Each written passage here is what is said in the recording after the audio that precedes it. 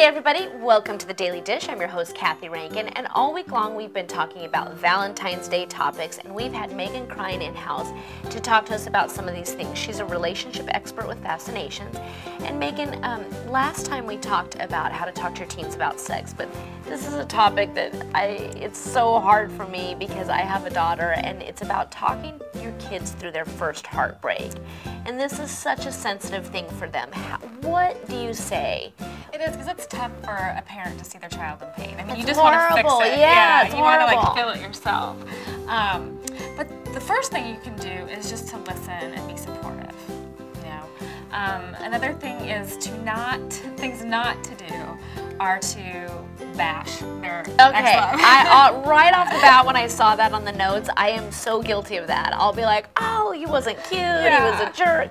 So he why? was no good. I didn't like him anyway. Yeah, why do you not like? Because you never know what's going to happen. You don't want to set that behavior for them to do that in the future. Right. You know. And the other thing you don't want to do is to compare your own heartbreaks. Be like, yeah, I had that same thing happen. Another thing that I didn't realize, and I do that, Yeah.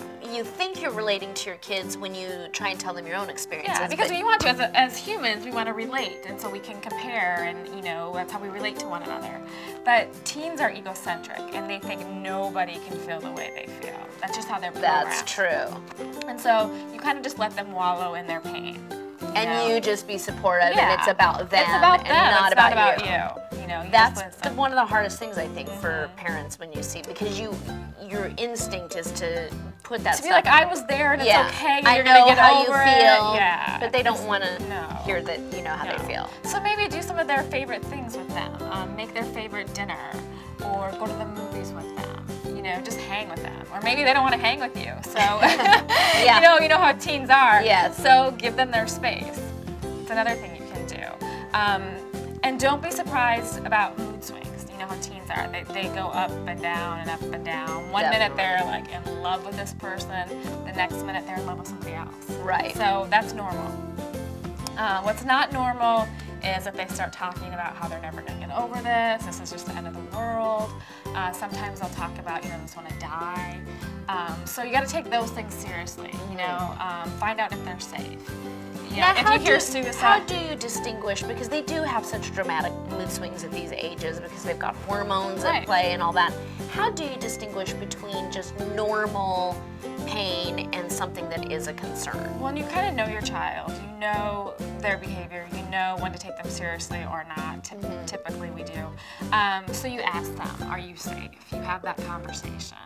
And when you reach out to your teen like that, they generally, if you have a good relationship with them, they will feel comfortable telling you, no, I'm not, or they'll kind of hesitate, or you can kind of gauge their behaviors. You know, if they're really isolating a lot, if they're just not hanging out with their friends, if they're doing things like that, take that seriously. So like if you see some of their typical behaviors change dramatically. Yeah, then it's time to seek professional help.